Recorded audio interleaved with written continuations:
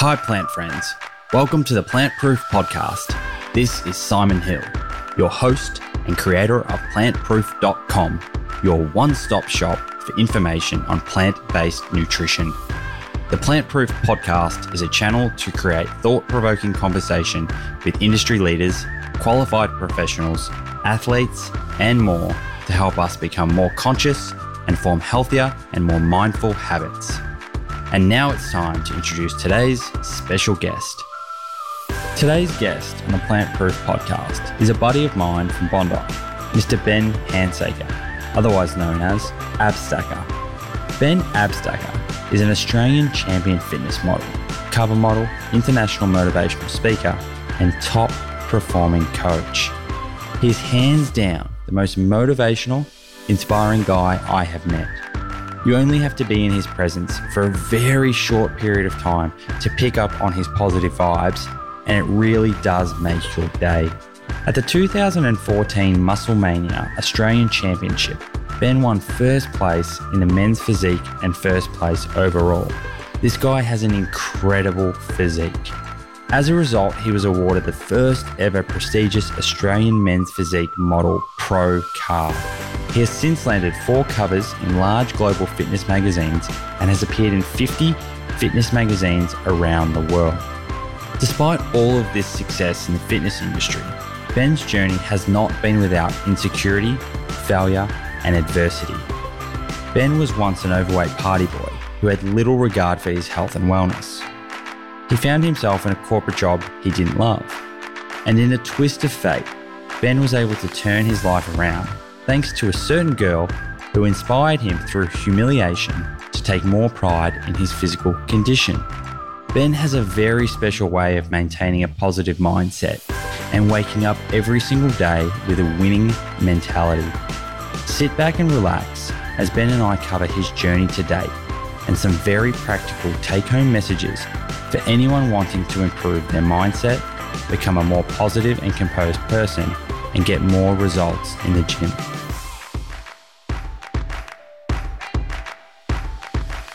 Mr. Abstacker himself, welcome to the Plant Proof Podcast. Well, thank you very much for having me, Simon, and big happy Sunday to you.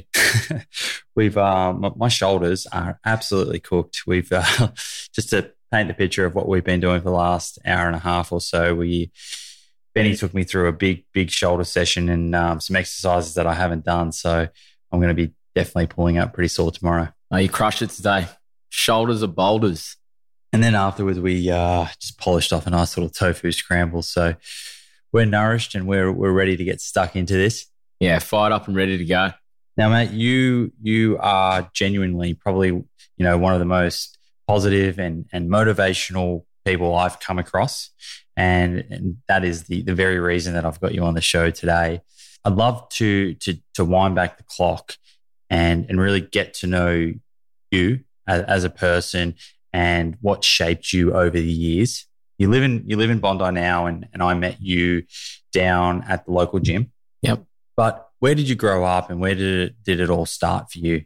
So originally a country boy from country New South Wales. From those that don't know, it's a town called Narromine, which is probably 6 hours west outside of Sydney. Only got a population of 3,500. So I grew up on a little property there. Yeah, out in the bush, and had a shit ton of fun out there, catching snakes, lizards, riding dirt bikes, chasing pigs, all that good stuff, fishing, shooting. So you were doing primary education out there. As a student going through primary school, how would you describe yourself? Were you an astute learner, someone that paid a lot of attention in class? Yep. I was very blessed to have my mother always push me both in academics and sports. So I was fortunate enough to be school captain when I was in year 6. And then mum had me enrolled in, the after school swimming, after school running, and always made sure that I had done my homework before I could go motorbike riding. So I was very fortunate in that sense. And you had siblings? Yeah, had a younger sister. She's mad as a cut snake, as they say, full of energy and goes at 100 miles per hour. But she was also, a big influence in pushing me because she was at the top of her game, sports and stuff. So we're always trying to to each other. Is she older or younger? Or? Younger sister. Younger sister. So it's just the two of you Yes. growing up? Okay.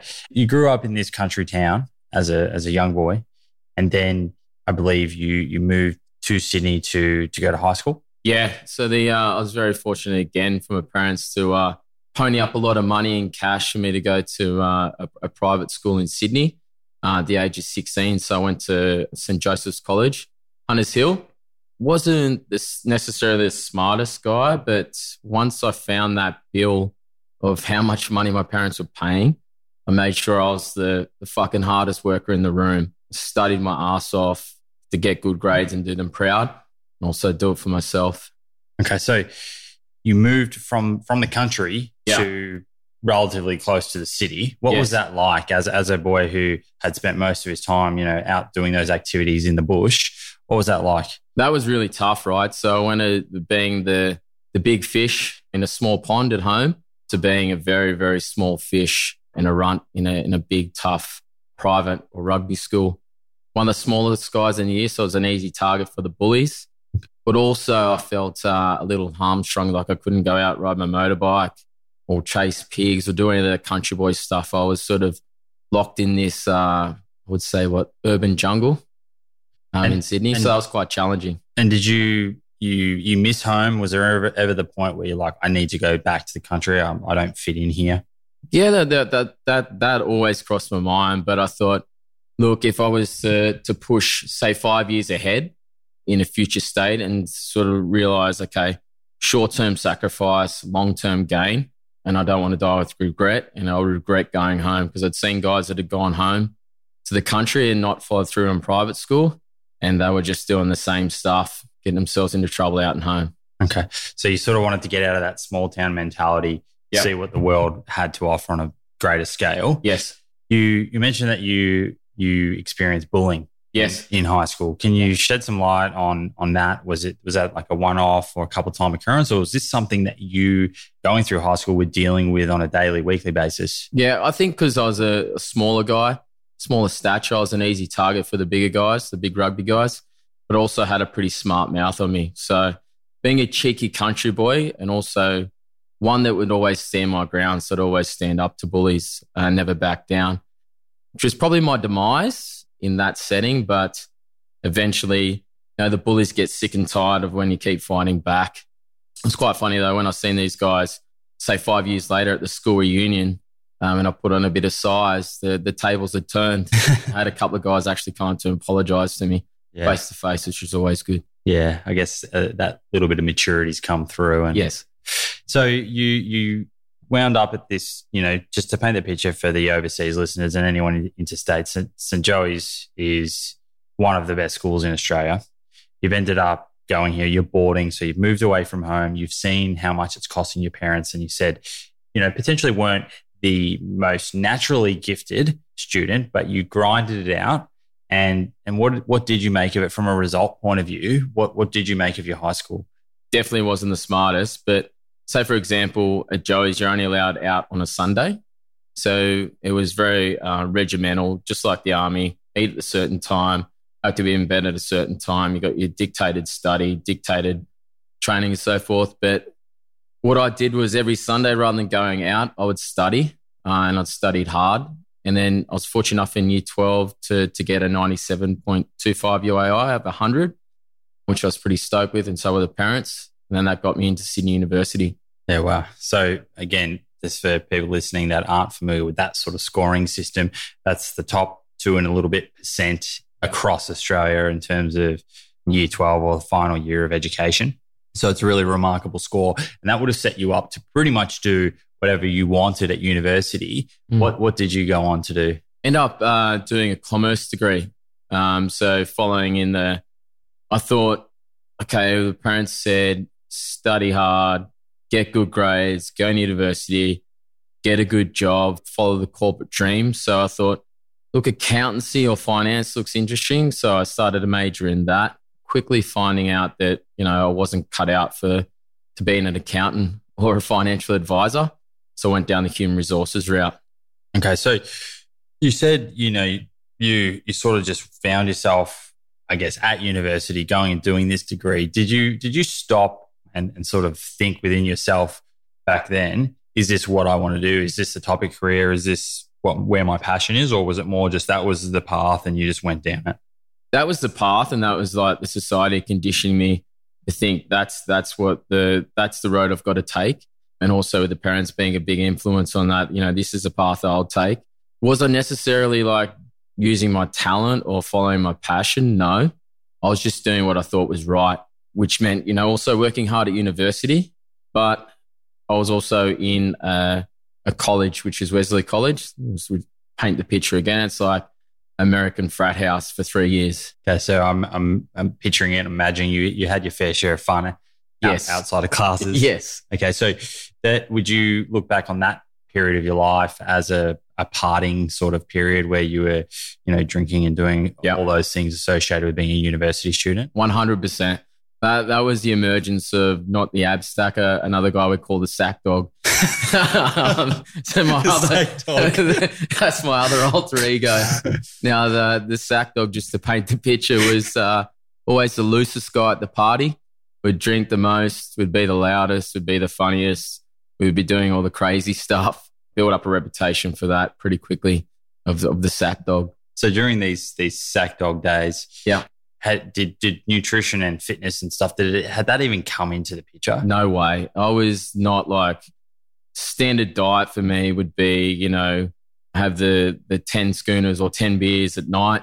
I like that you said that first. Yeah. And then probably find my way to, the late night lamb sandwich or a kebab for those listeners. And then wake up, say 10 o'clock, 11 o'clock, eat whatever's in the cafeteria.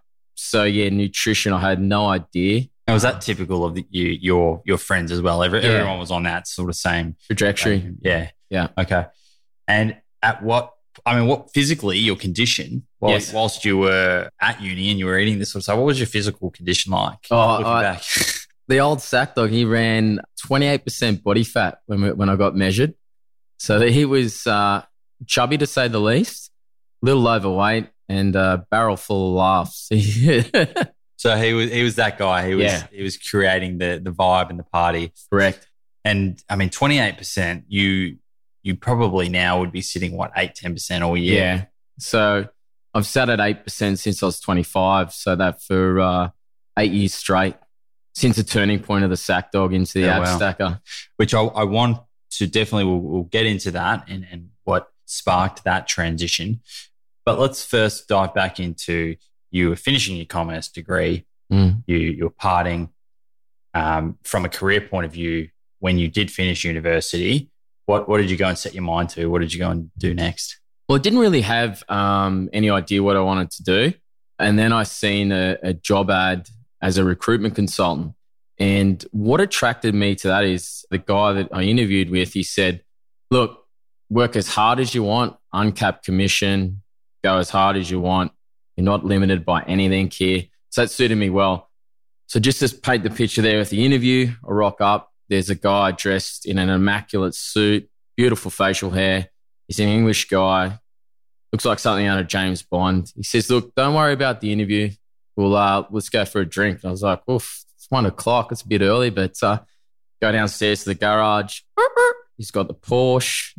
Look, I'm 24 years old at this stage going, wow, this guy's got it all. He's 28. Yeah. So he was selling you on a lifestyle. Sold me like Wolf of Wall Street. Yeah, wow. Yeah, and then boom, I started Monday with him and worked 8 a.m. to 8 p.m. for 4 years straight. And what was the daily agenda or task like for you then? What were you doing? Just calling down. So like I would make 30 to 40 calls a day, call connects. So probably smiling and dialing 100 calls a day and trying to submit, say, 25 candidates a week. You're working on commission, I assume? Yeah, on commission only. But then again, I quickly cemented myself as the hardest worker in the room, always first in, last out. And that's the road to success for me is always through hard work. So despite the partying mentality that you had, you set your mind in high school, you got a really good result. You set your mind in university, and now you're doing it again in your first job. Yes. And were you happy in that job?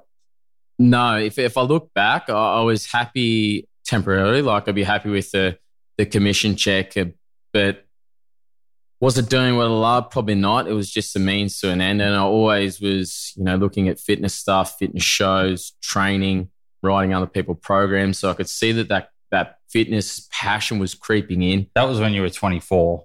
Right? Yeah. So when had you first walked into a gym? 23 years old. Okay, so only the year before. Yeah, only the year before. Okay, so as you were finishing university. Yeah, right at the end of it. Okay, so you're in this job. It's, I'm assuming, fairly mundane in terms of you just calling, repeat, rinse, repeat. Every time I see you now, it's Happy Monday, it's Happy Tuesday. It's getting around everyone in the gym or just in terms of our local community. Everyone would see you as a super positive person and someone who makes people's days literally through a few words. What were you like then as a person? Were you genuinely happy yourself, even outside of your job? And B, were you that person that was able to motivate other people? Look, I'll say I probably wasn't in the early stages of my career. I think I was pretty all consumed by that rat race of like getting up, putting on a suit, going to a job I necessarily didn't love, catching a bus, being in a bus full, like feeling like sardines, shoulder to shoulder, and then doing a series of tasks that I didn't really want to be doing. So I probably wasn't at the top of my game for the positivity stuff, or nowhere near where I am now. And having, not being truly positive yourself, was that limiting your ability to make other people happy? And yeah, 100%. It wasn't until like a couple of turning points in my life where I realized, particularly when suffering like bouts of depression and stuff, that I realized, hang on a minute, I've got a choice here. I can be a victim or a volunteer. I can either be positive or negative. I'm going to choose positive every time because I know the outcome. And the Happy Monday, Happy Tuesday, Happy Wednesday thing, that stems from me realizing, look, if I can change someone's energy, day, or even put a smile on their face just by saying Happy Monday, look, then my job's done. How easy is that? It's so easy. And wherever I've been, wherever I've lived, wherever I've worked, I'll have every single barista, every single person, or everyone that knows me will at least say Happy Monday, and they know me through that. And I hear them saying that to other people. And then it just flow on. It's just contagious. Okay, so you were dipping your toes, whilst working this first job, you started to dip your toes in the fitness industry. Yes. Before we jump into what you were actually doing and what you've gone on and the great success that you've gone on and had, and it really is amazing success when we reel it off. I think people will be really surprised what you've done in a short amount of time. But what sparked your interest in the first place from this guy that was drinking and 28% body fat? What was it that made you go, I want to focus on nutrition. I don't and working out, and I don't necessarily just want to do it for myself, but I want to help others. Well, every good story starts with a girl. So does mine. So to paint the picture, I was at a university bar. Sackdog was at the university bar, just to reframe that. And Sackdog had his eyes on this lovely girl. I thought she might have liked me from personality, but I was pretty wrong. And where were you? Were you in Sydney? Yeah, I was in Sydney at one of the college bars. And I decided to ask this girl out that I'd had my eyes on, and she was quite attractive and so forth. So after a few drinks, work up the courage. I would say like not stumble over, but nervously walk over, and then just find up the courage to sort of mutter, would you like to go out for lunch sometime? And she sort of just looked at me. The room's gone dead silent, and everyone's staring at me, and she's gone, I would never date a fat, useless shit like you. Oh my God.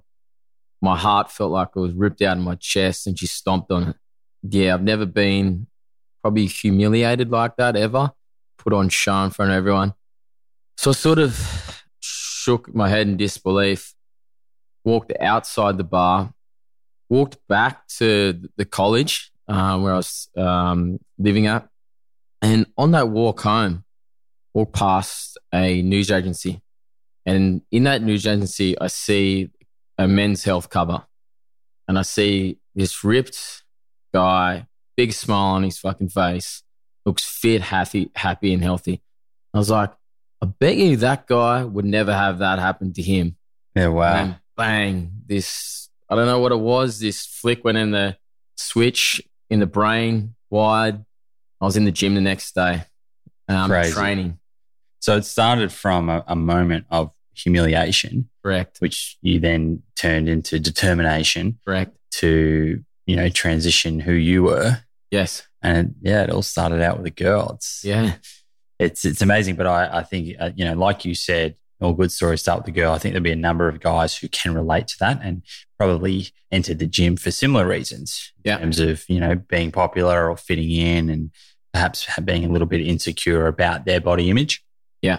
Even girls too, like guys say some pretty nasty stuff to girls. So I could also have empathy for people out there who've gone through a similar experience. Yeah, sure. It certainly does suck, but you can turn that adversity into a massive positive and let that be fuel for your fire. Don't let it eat you up in the wrong way.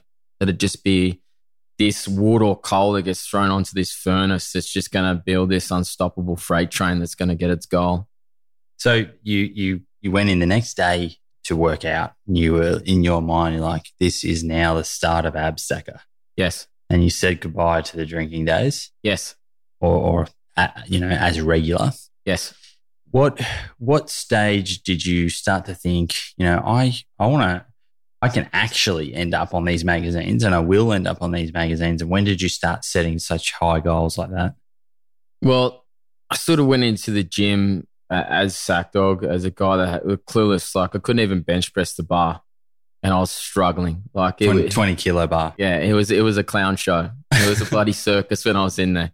No idea, didn't know what I was doing, but I just showed up every single day. And did you have a friend or a buddy, taking the Sack Dog through this, or was the Sack Dog just YouTubing and winging it? I was just, I'd listen, learn, watch, and then just educate myself. So every day I was like trying to read something new off a website or looking at a fitness magazine, or I'd get buddies that are in shape and say, hey, can I tag along for a gym session? Like I'll even unpack your weights for you. Presumably around that 28% body fat going into this. Were you noticing, pretty quick changes? After 6 months, I was like, okay, wow. Start to see a bit of shape here.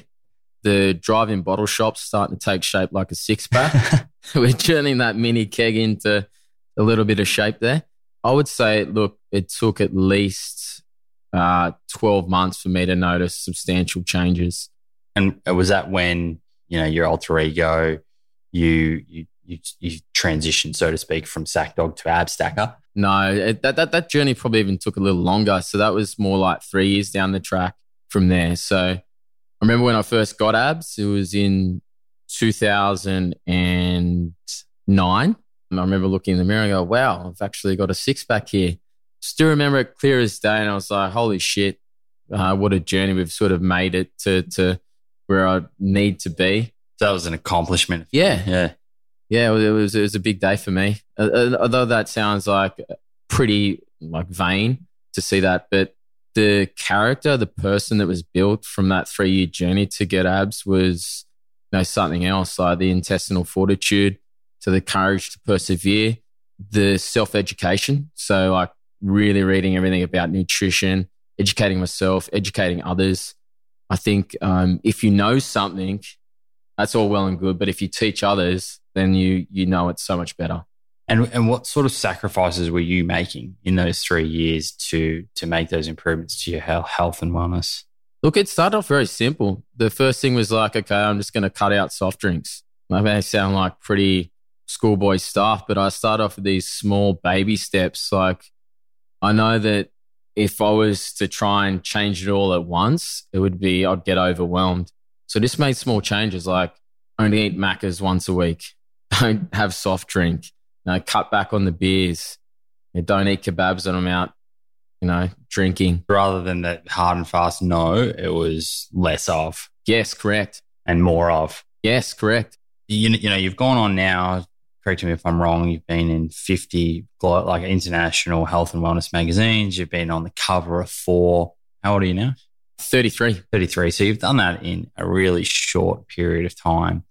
At what period did you sort of start to move away from the corporate, the sales force, calling people, wearing a suit, to actually going into the nutrition, health and wellness sort of industry on a full-time basis? So it all started with my first fitness modeling show in 2011. Look, I've never been coached. I coached myself. So I was doing a bit of sort of modeling stuff on the side for Aussie Bum, and they were saying, look, you're a bit too muscular for what we're looking for.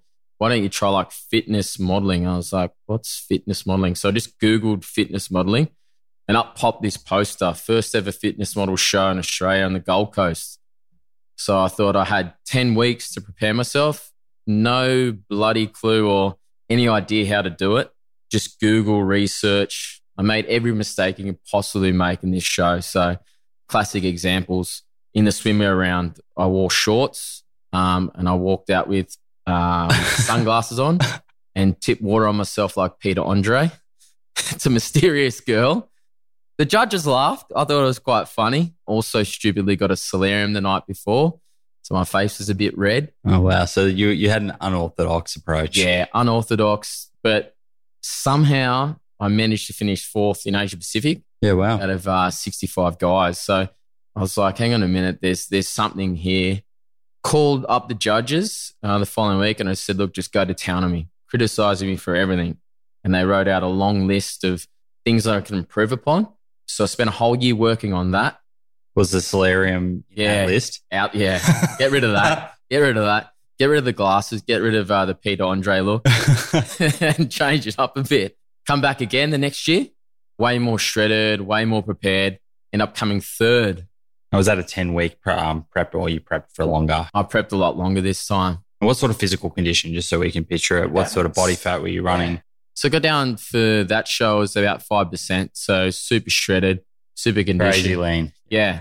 And that would have been the first time that you would have been that low, right? Yeah, correct. And what did that, can you remember or go back to that time and remember what that felt like? To be taking yourself that low, which is pretty extreme. Like I've never been that low and I've been, a little bit higher, and I know that mentally it takes a big toll. Like, what did that feel like? Oh yeah, so you're really gaunt in the face. You're constantly having dreams about food during the dehydration period where you cut down your water. I'd have dreams of drinking water. I'd wake up in the middle of the night, find myself at the tap trying to get water, and the girlfriend shooing me away. Also, the late night cravings, I'd crave peanut butter, so we had to freeze the peanut butter. Put it in the freezer so I couldn't get the spoon in there. But yeah, to be that lean is, it's very taxing on the body, and it takes a lot of mental capacity and strength to really stay there and have fun with it too. Because the worst thing you do is you see all these guys that are super lean, but they look like they're having a shit time. And it's not about that. Fitness is about having a good time and celebrating your hard work. And as soon as I wrapped my head around that fitness modeling, fitness competitions aren't necessarily competition against others, it's for you to celebrate your own hard work and your journey. From there, that's when I started winning shows, because I'd go on stage and I'd just be lit up, smiling at the judges, wishing others luck, helping people backstage. I wasn't competing against anyone. It was just Ben versus Ben or Abstacker versus Abstacker. And that must be hard because, particularly in that industry, but even not in the fitness, physique competition type industry, everyone is just inadvertently or subconsciously comparing themselves to others these days. And, I've read parts of your book, which we can delve into in a minute, but there was that one quote in there. I can't remember who said it, but it was based around, we need to stop comparing our everyday self to other people's highlight reel. Correct, 100%. And that's what happens on social media, because we see the best of other people, but we're comparing that to what, ourselves on an everyday basis. How did you stop yourself and stay mentally strong from looking at other people that perhaps you were competing against? And, exactly to your point, what you're saying, just stay truly focused on you and bettering yourself, competing against yourself. Yeah. So what I did was purposely, I wouldn't look at any of my competitors. So I'd let them run their own race. I'd be the equivalent of a racehorse where you've got the blinkers on, or a thoroughbred. It just blocks out everything or all its competition around it and just goes straight for the finish line. And that's what I did. Just put the blinkers on. I'd go straight for my finish line. Look, at times you could be tempted to have a look, oh, how's he looking, or what's he looking like? But at the end of the day, all that matters is what you look like on the day. So I couldn't really give a shit what my competitor's posting a selfie in front of a mirror, a week out because, he's under a downlight, he's got a couple of good filters. Doesn't really interest me. I care about the person that shows up on that day. That's when the bullshit stops. And so that's what I always focus about, just on that day. And have you always sort of had that mentality, or is that something that you learnt from these competitions? I learned from these competitions. I just learned, look, it's me versus me, and don't run your mouth is another thing I learned too, is the guys that always talk about winning shows and winning their pro cards on social media. I think you'll never see them, or most of the time that they won't get the job done. It's a lot of pressure for no reason. Yeah, exactly. And you don't need the pressure. You're putting enough pressure on yourself, and just have fun. Like, I think the other people lose touch is have fun with it. Smile on stage. Be grateful for that you're up there. Be grateful that you can get in good enough condition to be there, because it takes like a special kind of person to go through that journey. Yeah. And I mean, you see a lot of people go into this and compete, and after 1 or 2 years, they're just over it, and probably because they've been taken too seriously and they hate it. Yeah. But, I asked you today while we were training, I said, do you see yourself in more magazines and covers and whatnot? And you really sound like you thrive and you love it. Yeah, I absolutely. I love it. I love the whole thrill, particularly on the world stage. I think that's where I like being, where I've got, all different guys from all around the world, the cream of the crop. You're against everyone from Mexico to Brazil to Argentina to Spain to you guys from Europe. And, you're representing Australia and you're giving it a red hot go. That really turns me on in like a positive way. Yeah. So in just heading back to competition, what do you think of, healthy competition? And is there any form of competition that you do use to fuel yourself? Yeah, well, it's back to the whole point of it's me versus me. Like, and my saying is strive to do better than you were yesterday. So I'm not trying to beat anyone else. I'm trying to beat Ben Abstacker on Saturday, because today's Sunday. And then on Monday, I'm going to be trying to beat Ben Abstacker that was on Sunday. Every day, I'm just trying to beat myself. It's me versus me. That's all it is. Yeah. So 2011, you backed up. 2011 was the second competition. Our first competition, yeah. First, and then you backed it up the year later. Yeah, come third. On the Gold Coast. Yep. Came third. What's transpired since then? Well, then I was fortunate enough to then hustle another year. Like, go get on the judges' criticism, like, oh, your calves are too small, your shoulders don't pop, your biceps aren't big enough, you could have done this better, you didn't wear that suit correctly. Took all the feedback again, did another whole 12-month prep, and was fortunate enough to come back and clean up the show and come first and won the overalls.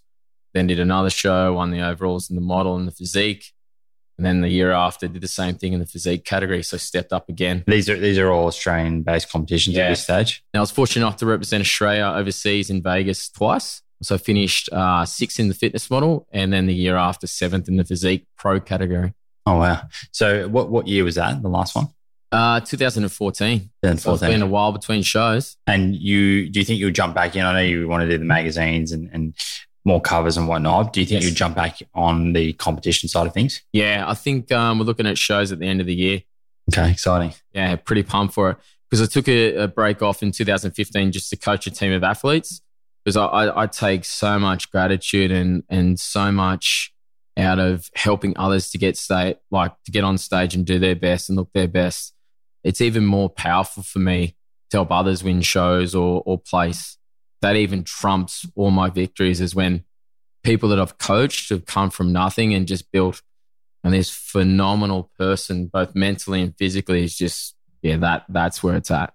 And just adding on to that in terms of coaching others, down at the gym here in Bondi, from the outside, you appear to be the busiest, if not one of the busiest trainers down there. What's your secret to that? Like, why have you got so many clients, and what sort of results are you seeing? Phenomenal results. Like, I've had I'm pretty much booked out with sessions. So for me, it all begins in the mind. So we sit down, we have a coffee, catch up, really get to know the person, their background, their history, what they want to achieve. You know, do they have family history? What are their goals? What are their intrinsic motivators? Just to really get a deep understanding of that person and make sure that I'm actually the right coach. Then from there, what I want to happen is when people walk into the gym, they're going to leave feeling better both mentally and physically after spending an hour with me. If they don't do that, then I haven't fucking done my job. And that's only my goal. It's just to make them look, feel, and do amazing things in life. And look, I'm not just a trainer. I help people from their corporate work, their sales stuff, their business, their relationships. So I try to step in as a mentor or coach wherever I can in the mindset.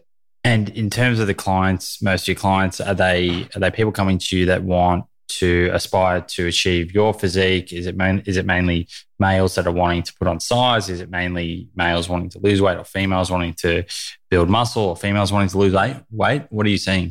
I've got a beautiful spread of clients. So we've got everyone that's got a wedding coming up. So you got the wedding shredding happening. So they want to get as lean as possible and feel great and look great for their wedding day. Then I've got people that, have got a big holiday coming up. Others are wanting to do shows themselves. So they're always interesting. And then you got your average punter that just wants to learn how to eat, train, and do life correctly. And then that's where I come in. And potentially move away from their version of the sack dog. Yeah. So I'm helping my fellow sack dogs out there. So let's, weight loss is a very popular topic. If, for the listeners out there, and maybe they are preparing for a wedding at a high level, what are some of the most effective strategies you've seen from a, fitness or even outside of the gym point of view that people can implement and see some real results with? So the first thing is, if you want to lose weight, is, be calorie deficit. So more calories in your output. So that's just from an energy point of view. And a second point that's quite very simple and people don't get their head around it is just use smaller plates.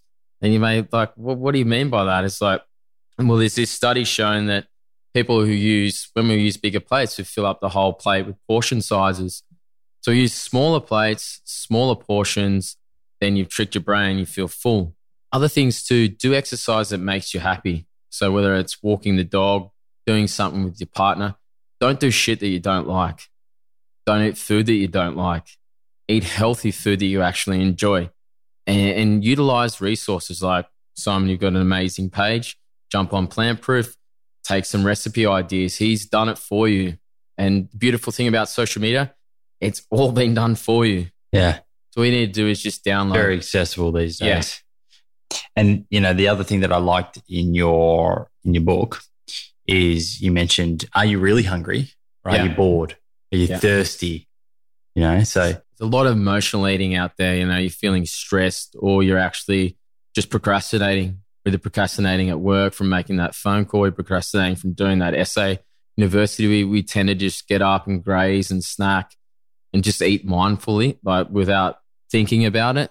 Instead of doing that, just reach for a glass of water and think about, am I actually hungry? Yeah. And the first thing that you said there was you need to be in a calorie deficit, right? So if you're going to lose weight, that means you need to be burning more calories than you're putting in your mouth. Correct. Right?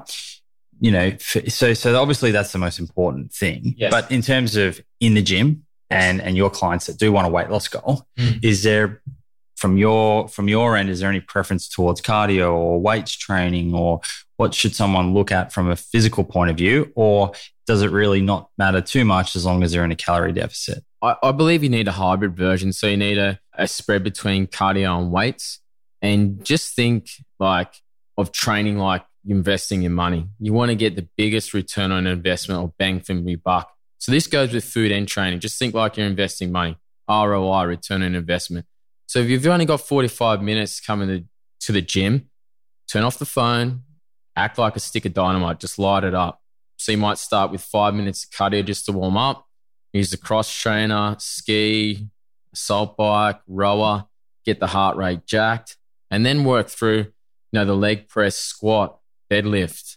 Compound sort of. All these compound movements, and then finish with your accessory work. So your machines, your flies, your lunges. So that's typically what I get clients to do. That has the most effective results. If someone has plateaued and they're finding it really hard to shift weight, is there any other suggestions that you'd have for them?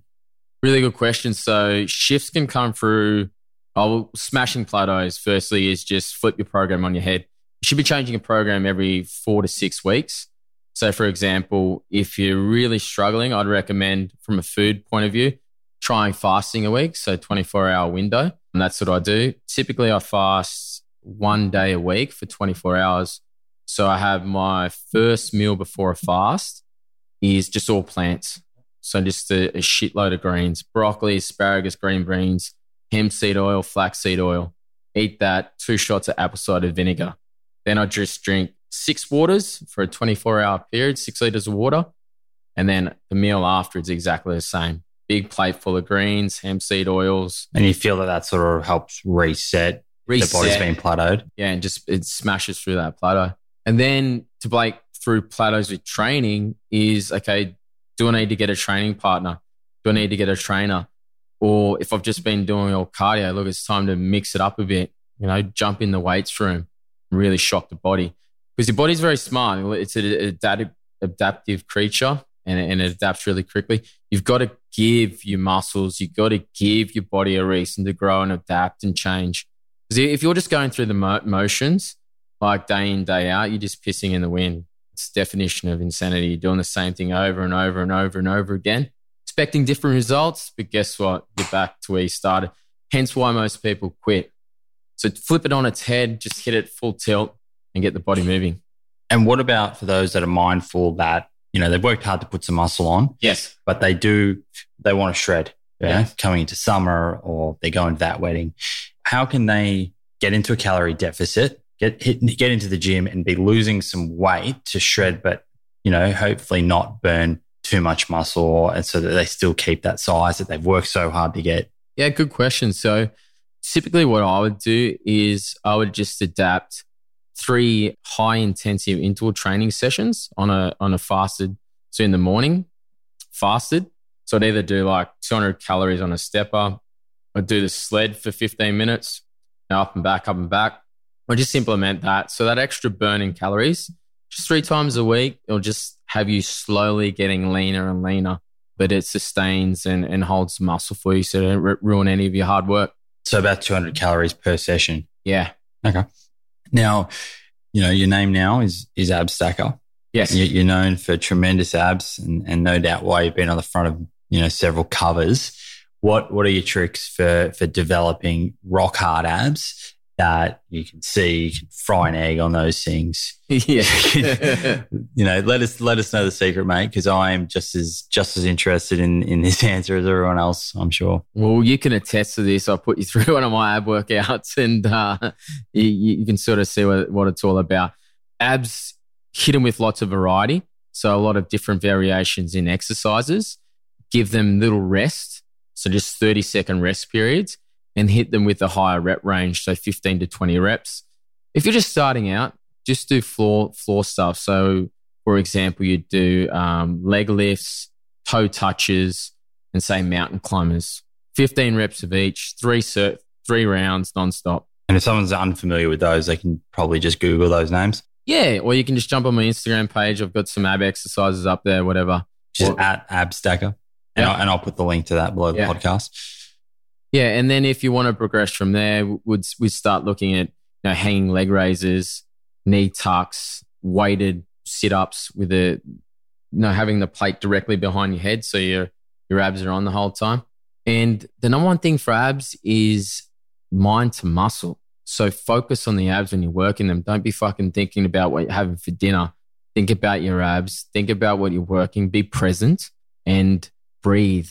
So blow out when you're contracting the abs. Like really get that mind to muscle happening. I think that's where most people fail. They can't actually get the burn in the abs. It's so true because you can go through the motion and you're not really feeling it there, or you're using your hip flexors. Correct.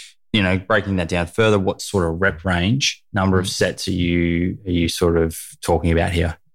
So look, I like to stay within that 4 to 5 set range and do the higher rep range, so 20 to 25, or just go till I feel the burn. So I'll So do 4 or 5 sets, 20 to 25 reps. Yeah. Till you're fatigued. till you're fatigued.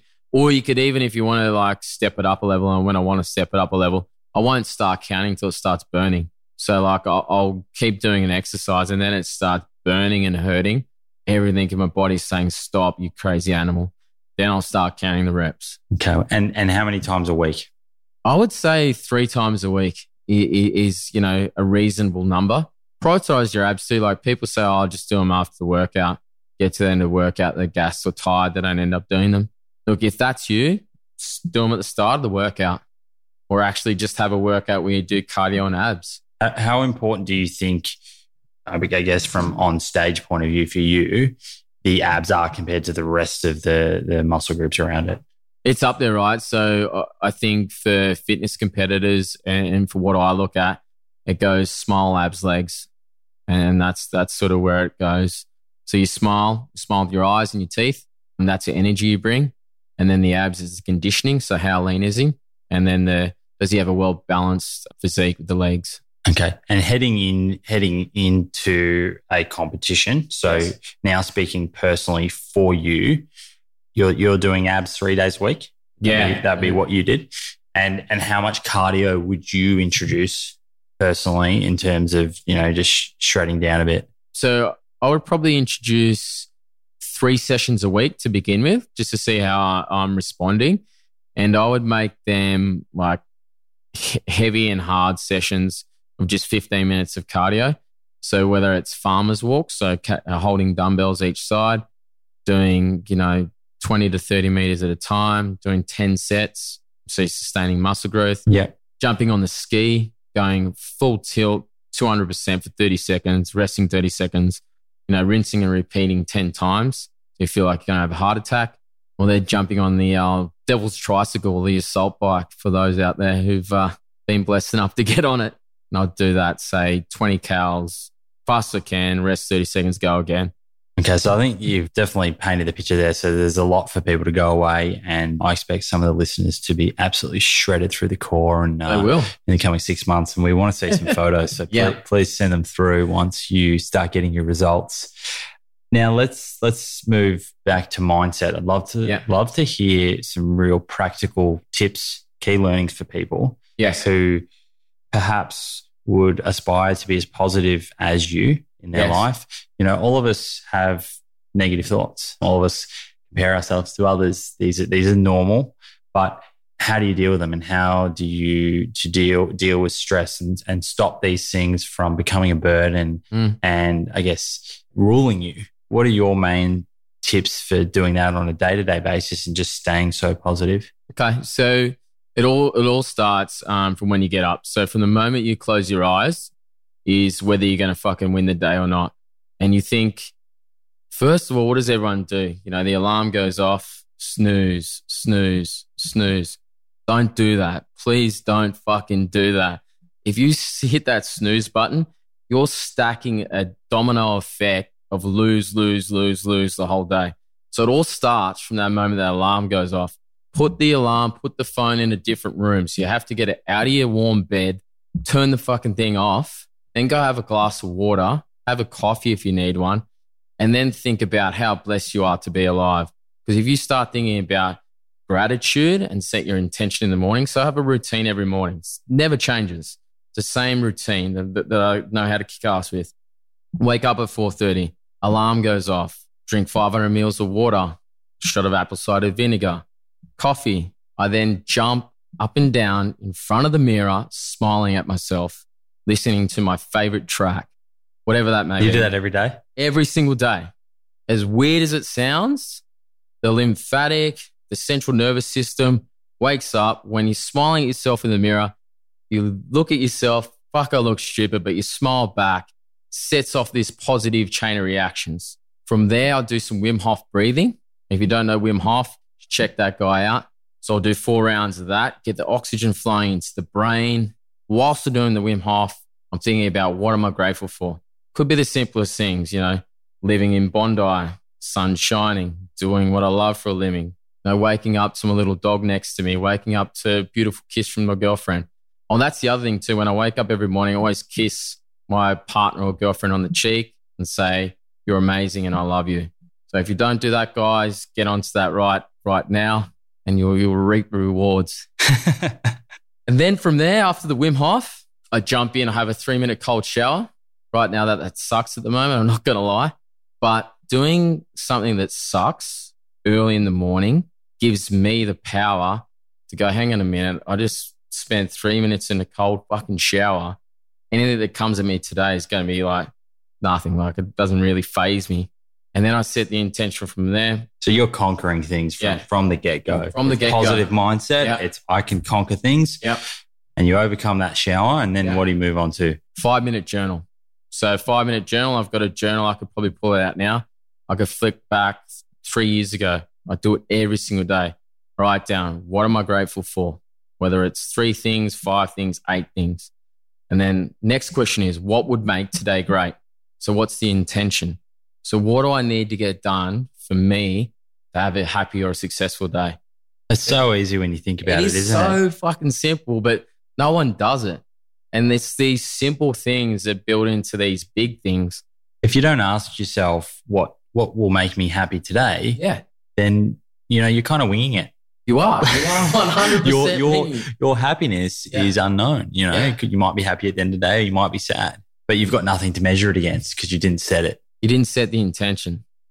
And then we set that, and then the next bit's the affirmation. So, like I'm a total badass. I'm going to leave people in a better state than when I met them, when they first met me, or I'm going to make a positive impact today. So just have these positive affirmations of what I want to do and achieve. And I go out and typically do some exercise, get the body moving for 15 to 30 minutes, and then I'll start my coaching. Okay. And so you how many years have you been doing all that for? I'll be coming on, I want to say 5 years. Okay. So that's Abstacker's morning rituals. I'm going to get a copy of that. And that's 100% going to be posted below this podcast for anyone to review. Yep. And again, if you are implementing it or want further information, you can reach out to Ben on social media and ask him some questions there. You set these intentions, this positivity, you're conquering from the morning, but you're human like the rest of us. No doubt there are days where things don't go your way. Yes. Right? That's the way the universe works. How do you combat those? When something happens which, potentially you hadn't planned for, yes, and it may be seen as a negative thing, what do you do to overcome that and deal with it? Okay, so I adopt a thing called a monk mentality. So a monk mentality is no positive or negative situation is going to impact me. So if something negative happens to me, I'm not going to change my emotional state. I'll say, okay, this happened. What can I learn from it? And I move on. I don't dwell. I don't keep bickering about it. And if I have a negative thought coming to mind, I crush it straight away. I just get that positive self-talk going like, I am a badass, or I did this, or I won yesterday so I can win today. Or this is just a moment that will pass. Just grab the fingers, just breathe in, breathe, and then just let it go.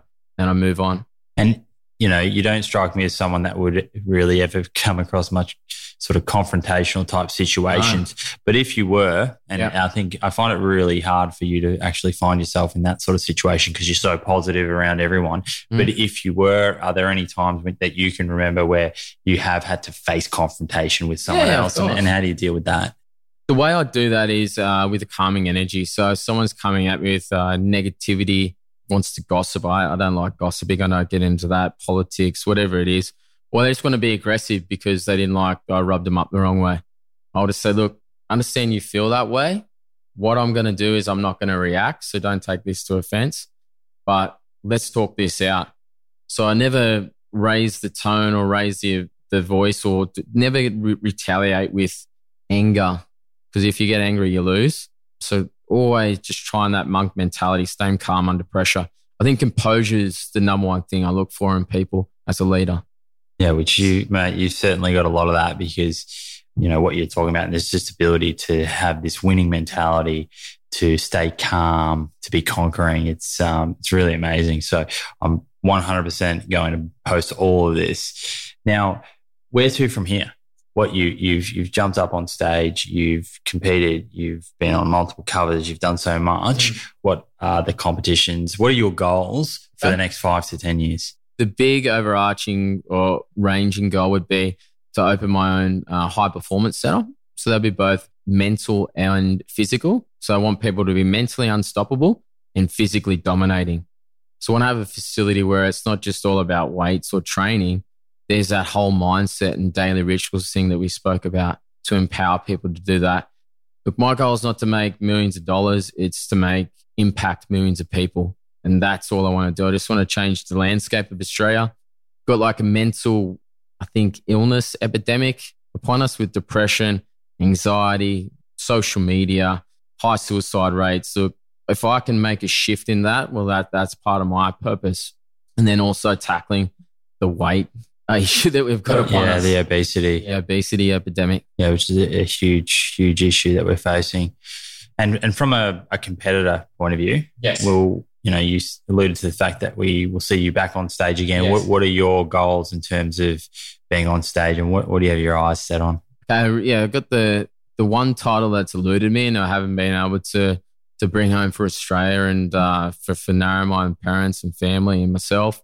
It's a world title. So it's a Musclemania world title. That is on in Las Vegas in November. So I'll be quietly preparing for that. So head down, staying in my lane, putting the blinkers on and really going balls to the wall for that. And we're coming towards the end of this podcast. Yes. So I've got a couple of sort of finishing questions.